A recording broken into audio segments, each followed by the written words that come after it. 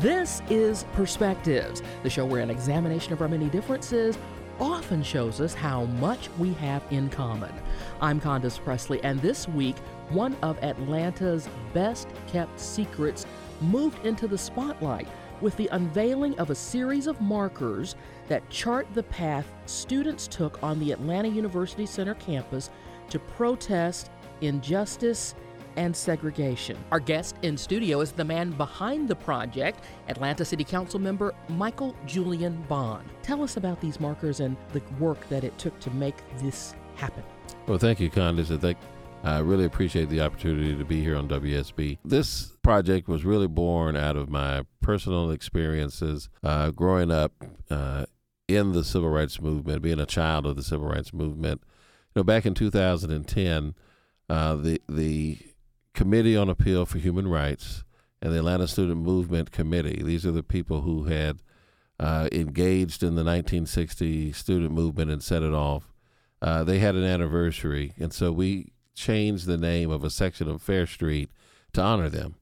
And out of that effort, it just kind of came to the presence of mind that not many people even know that there was a student movement in Atlanta, that there was this type of civil disobedience being practiced at any time, because particularly if you come to Atlanta in the last 10, 20, even almost 30 years. And so I said, well, there's got to be a way to try to commemorate what they've done, highlight what they've done, because the Atlanta student movement actually had an effect on the 1960 presidential election of John F. Kennedy. So in a sense, unlike other movements in other cities, which were very, very important, the Atlanta student movement could actually say that it affected the history and direction of the country in some ways. And in what way did that happen? Well, what happened is that once the students began their activities in the late winter and spring of 1960, the business community, the old guard African American community, were trying to work a compromise with the students. And so they tried to convince them to hold off on the opportunities. Mayor Hartsfield felt that he needed more time to negotiate with the white business owners to convince them that desegregation was the way. So they were asking for, I believe, a 6-month moratorium. Well, the students didn't want to go for that. They had been protesting at that point for about 2 months, staging demonstrations all around downtown Atlanta at key locations. And those who were natives would probably remember Rich's department store, which was the department store, not just in Atlanta, but in the southeastern United States. They had ongoing protests there. So there was a meeting at Warren Memorial Church to try to convince the students to stand down. A.T. Walden, who was one of the first black attorneys in the state of Georgia and here in Atlanta, was negotiating on behalf of the students. The students felt kind of betrayed by him because they didn't want to compromise. But then Martin Luther King, Dr. King, was summoned to the church. He wasn't a part because if most people don't realize that the African American leadership asked him not to demonstrate in Atlanta. They sent him a letter, and his father. They sent Dr. King a letter? They sent Dr. King a letter asking him not to bring his demonstrations to Atlanta. And why did they do that? Well, because Atlanta had a type of détente between the white business community and the leadership in the African American community. There was a lot of litigation that went on around public accommodations in Atlanta, but there was no direct action, no real direct protest. And it was usually either through litigation or negotiation. And so those who... So in a sense, the city was working through it the right way? Well, in a sense, you could say it was the right way, but it was a way that was slow. Oh. It may have been somewhat deliberate, but by the time the children of the greatest generation came around, and these are the kids in the 1960s who were in college and in high school, they had lost patience with that dynamic. And so they had asked Dr. King and his father, Daddy King, actually was one of the signers of the letter, not to demonstrate. So when he came to Warren Church, the church reputedly was packed to the rafters. The students booed all of the African American leaders that were there, and that included Daddy King, William Holmes Borders, A.T. Walden, Samuel Baycoat. I mean, just anybody that was a part of the establishment, they just booed their idea. But when Dr. King came in, apparently something mythic happened, and for those who were there, they said that he gave pretty much the greatest speech that they ever heard him give, and that is beyond the I Have a Dream speech that he would later give years later. And he convinced the students, he said, look, if you take the compromise, if they break their promise, I will demonstrate with you. And so that was enough to satisfy the students. So you fast forward to October of 1960. Of course, the business community didn't keep their promise. The deal was broken, so the students had begun to demonstrate again, and they were leading a demonstration at the downtown Riches, which is now the Sam Nunn building, for those who aren't familiar in downtown. And, of course, Dr. King was arrested with the others, and he was quickly taken from the Atlanta jail to the DeKalb County jail and then whisked off to Reidsville. And no one knew on the outside, were associated with his family or the movement, what had happened to him. Vice President Nixon at the time was running for president against Senator Kennedy. Both campaigns had considered reaching out to Mrs. King or various levels of involvement. Now think about this. This was a time when probably 90% or better of African Americans were Republicans. They were Lincoln Republicans. And so when Nixon didn't act or make a gesture, it opened the door for Senator Kennedy to do so. Now, he didn't get Dr. King out of jail necessarily, but he reached out to Coretta Scott King, and so that impressed Daddy King, who had been a Lincoln Republican, and he changed his mind about John F. Kennedy, because he had previously spoken, in doubt of Kennedy's candidacy, and that just set off a domino effect across the country. So African Americans, for the first time, switched to the Democratic Party and have been there ever since, which changed the course of American history. Because even though their race was tight, Nixon was favored to win that election, and so Dr. King, his involvement there after that, he became very much involved with the students. And along our history trail, we feature a monument at Hurt Park down adjacent to Georgia State University, where a major civil rights demonstration took place after the March on Washington in 1963. And we actually have footage of Dr. King's speech from that time. And it's an interesting speech because he talks about what Atlanta must do to be right. Not talking about the nation, not talking about our countrymen, but what Atlanta must do. And he talks about that Atlanta must have an Amos moment. And it is really gripping, and something that everybody needs to see. So now we have these series of markers. Where are they, and who do they celebrate? Well, they celebrate the key historic points of the Atlanta student movement from a time period of 1960 to 1965. And so it goes beyond the initial group of students who gathered at the old Yates and Milton at the corner of Chestnut and Fair Street, which is now Atlanta Student Movement Boulevard and James P. Brawley Drive. They gathered together to organize. And so the markers stretch from around the Atlanta University Center area as far as over to the Hilton Hotel in downtown, and it's scattered sites around downtown, around the Federal Building, around City Hall, around the bus station, where the old bus station used to be, what is now around the Andy Young Park, down near Andy Young International Boulevard. So they're scattered where the students had performed their demonstrations. And so each marker details the history of that location. And the key feature of these markers is that they're digitally interactive.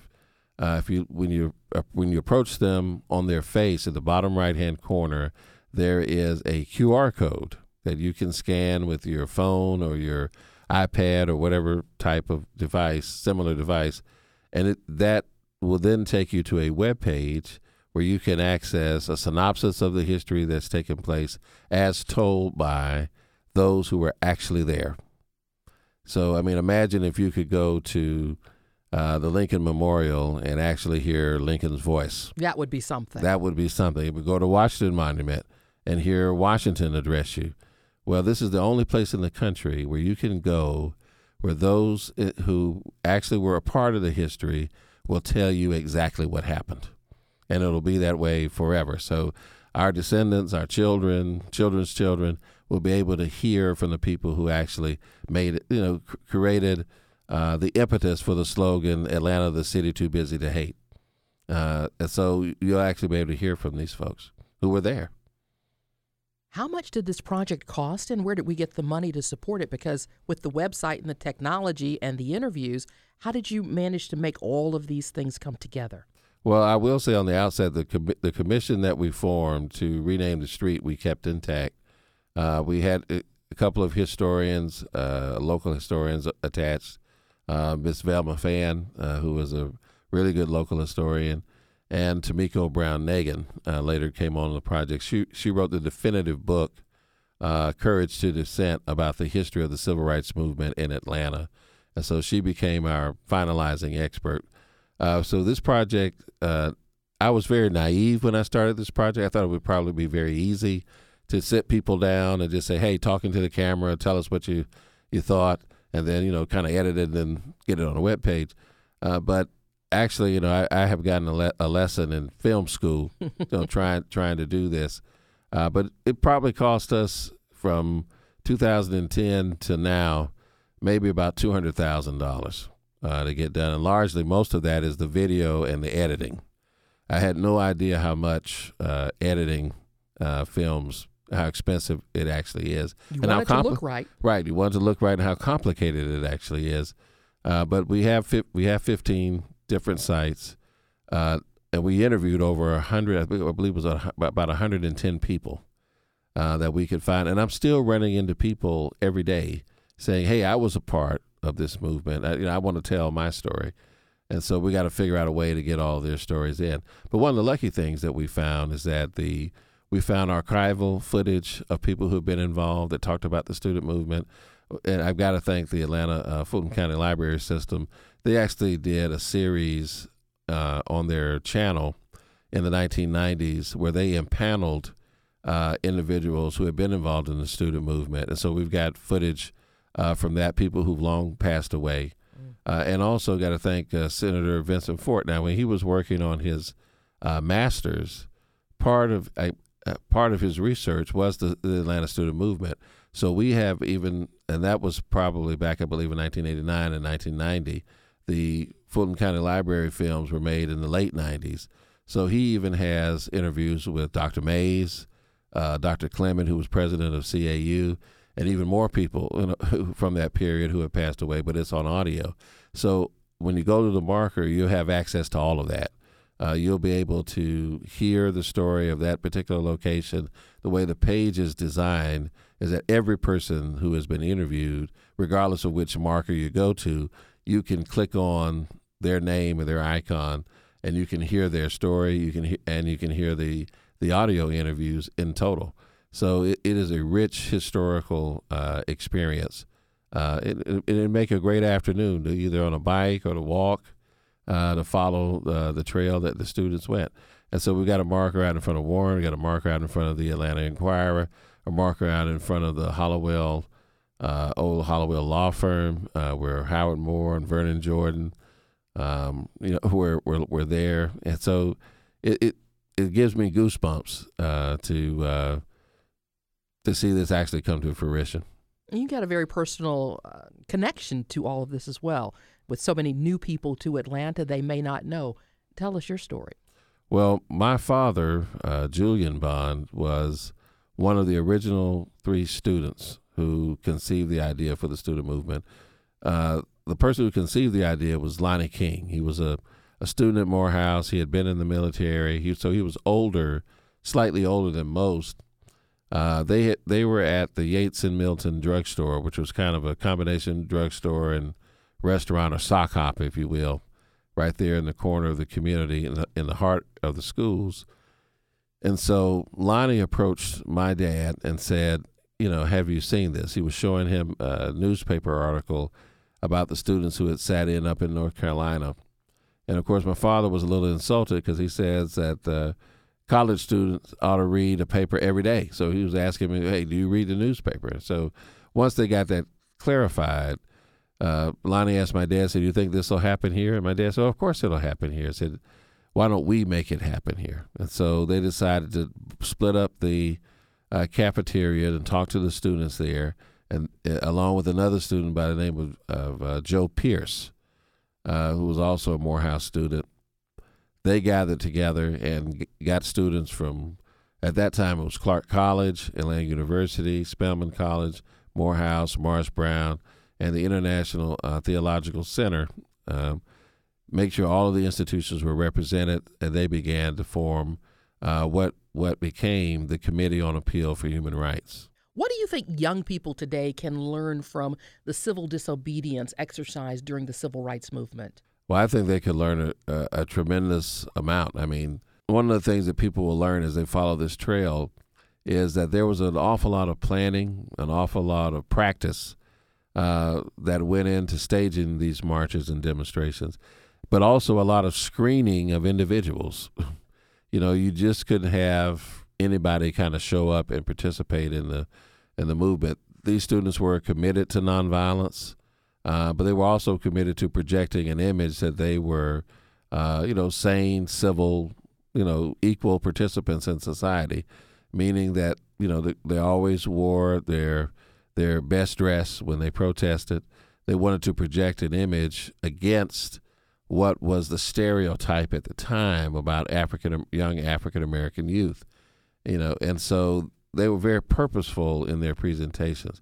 I think those movements today, like Black Lives Matter, I think they are effective movements. But I think at the same time, if we were to contrast what they did in 1960 to what they're doing today, I think today people put out on Facebook, hey, we're having a demonstration, come and join the demonstration. And there's no screening. And other than the organizers, there's really no preparation for what is going to happen.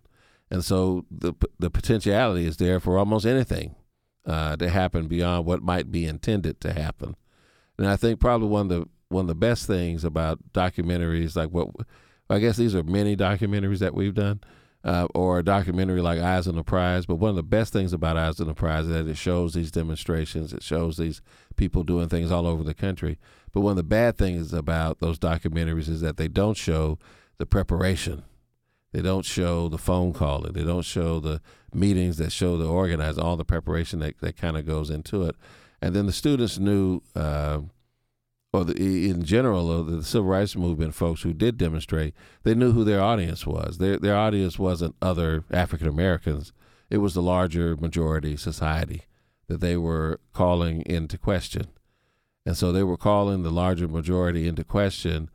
And at the same time, you want to show your plight, but you don't want to alienate them to the point where they're not sympathetic. And so I think that today's generation could learn a lot from those nuanced lessons that the student movement and other movements like it in the 1960s put on. What's your take on Colin Kaepernick and the protests surrounding him in the National Football League? Well, from what I've experienced and seen in civil rights, I think people need to hold fast. And one of the key elements of the student movement in Atlanta is that they were very clear about getting their message about what their movement was all about. That's why the Appeal for Human Rights came about. It was the college presidents had gathered them, Dr. Mays, Dr. Clement, and so forth, and James P. Brawley and others, and Dr. Manley at Spelman, to say, look, if you're going to demonstrate, don't just demonstrate so you can eat a sandwich or buy a milkshake at a lunch counter. Express your grievances in writing, and they got it published. And so that appeal was published in the Atlanta Journal-Constitution on one day, and then went around the world. It got published in the New York Times, Harvard Crimson. The library got read into the Congressional Record and Library of Congress. I think what's happened with Kaepernick is that those who are his detractors have co-opted his protests and have distorted his message. His message was about the mistreatment of African Americans, but now somehow it's become about whether or not you're loyal to the flag or if you're loyal to soldiers. And so that is actually a perversion of what the protest is all about. You know, I think what could really help Kaepernick is for folks who are coming to his aid, who are taking that knee, to restate over and over again, to define what his movement is actually about. And it reminds me about what people did to Muhammad Ali when he spoke out against the Vietnam War. Now, this is Kaepernick's right to do that. It's his right, not only as an individual, but as an American citizen. And then for other American citizens to criticize him, to ostracize him, to punish him for exercising his right, to me, borders on fascism. It's a perversion of nationalism that becomes tribalism. And so we have to guard against that. We are the greatest democracy in the world. And so we don't just protect the freedoms so that we can say that. We protect those freedoms so that people like Kaepernick can demonstrate his personal right and freedoms in this country. And so any talk of criticizing him for exercising those freedoms need to be squelched, in my opinion. You know, I think it's wrong for people. I mean, the NFL players are employees, just like any other company. And so what you're saying, if you're telling the NFL players that they can't take a knee, they're telling folks in corporate America, in small businesses across the country, that when you're at work, you can't exercise your constitutional rights. And that's something that we need to resist. So reset for us where our listeners can access the information about the Atlanta student movement on the West Side, with the markers that are erected and the history and the lessons that can be taken from all of that. Well, I think the markers are located in and around the Atlanta University Center that are up and functioning now. The Phase 2 markers are actually erected, but their digitization will come online in November. And you can access it through the city's webpage.